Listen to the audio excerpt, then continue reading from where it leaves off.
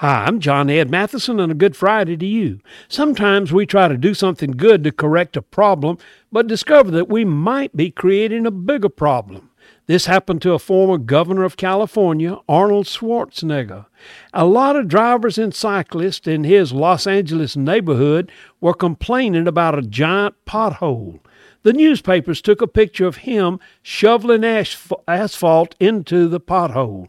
He was stopped by authorities who said the utility company was filling a service trench and it should be completed in about 2 weeks.